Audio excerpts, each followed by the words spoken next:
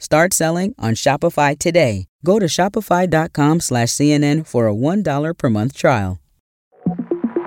Hello from CNN, I'm Jo Beck, with the 5 things you need to know for Tuesday, February 27th. Well, here we go again. We're just 4 days away from a possible partial government shutdown, with no clear path to avoid it. President Joe Biden is set to meet with top congressional leaders today as the White House ramps up pressure to pass additional funding for Ukraine. Lawmakers had hoped to release details of a bipartisan spending deal on Sunday evening, but that still hasn't happened. There are high-level disagreements on policy, with House Speaker Mike Johnson under a huge amount of pressure from the right to fight for conservative wins on these issues. And some Democratic senators, like Elizabeth Warren, are getting seriously frustrated. What is wrong with these people? This is the central thing Congress is supposed to do. Senate Minority Leader Mitch McConnell argued the shutdown is entirely avoidable if both chambers can work together. Shutting down the government is harmful to the country, and it never produces positive outcomes on either policy or politics. President Biden says there could be a ceasefire in Gaza within a week. My national security advisor tells me that we're close. It's not done yet. And my hope is by next Monday, we'll have a ceasefire.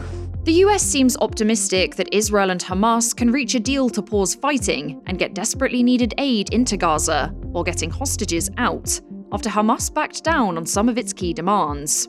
People involved in the discussions say any agreement is expected to be implemented in phases and could start with a truce lasting as long as 6 weeks, while women, children, elderly, and sick Israeli hostages are swapped for a smaller number of Palestinian prisoners than Hamas had initially asked for. But the second phase is where discussions are expected to get even more complicated. During the truce, there would be negotiations over the release of Israeli soldiers and Palestinian prisoners serving longer sentences, as well as the complete withdrawal of Israeli forces and a permanent end to the war. An Israeli official said they were, quote, surprised by Biden's optimism for a deal being reached by Monday. It's important not to lose sight of the fact that any vote that's not cast for Joe Biden supports a second Trump term. That's Michigan's Governor Gretchen Whitmer, pleading with Democrats in her state to support Biden in today's primary. That's because of a campaign to vote uncommitted to send a message to Biden, as CNN's Jeff Zeleny explains. Now, there is no doubt that the president will win the primary on Tuesday in Michigan. The question is, what will the level of uncommitted support be? Trying to get the White House to pay attention to their deeply held views on the administration's handling of the war in Gaza. It's testing the president's level of support, and it's a warning sign for the president for November. A major medical association is taking another look at its guidelines on gender-affirming care. The Endocrine Society says it will review its advice to doctors on treating patients who are transitioning from the gender they were assigned at birth to the gender they identify as. Gender-affirming care has repeatedly come under attack in the US in recent years, as states move to restrict or completely ban it, especially for young people. But the Society says this is a routine update that isn't motivated by politics, and said it will take about 3 years for the new guidelines to come together. A lot of the US is on a bit of a temperature roller coaster this week. We'll tell you more next.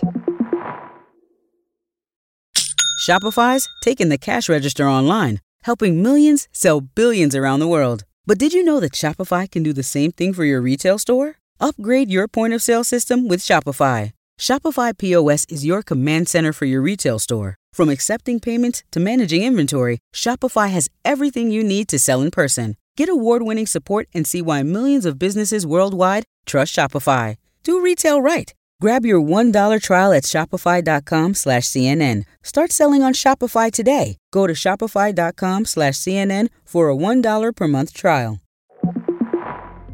If it feels like spring is in the air, it's because of some record-breaking warmth, and part of a temperature roller coaster a large part of the country is feeling this week.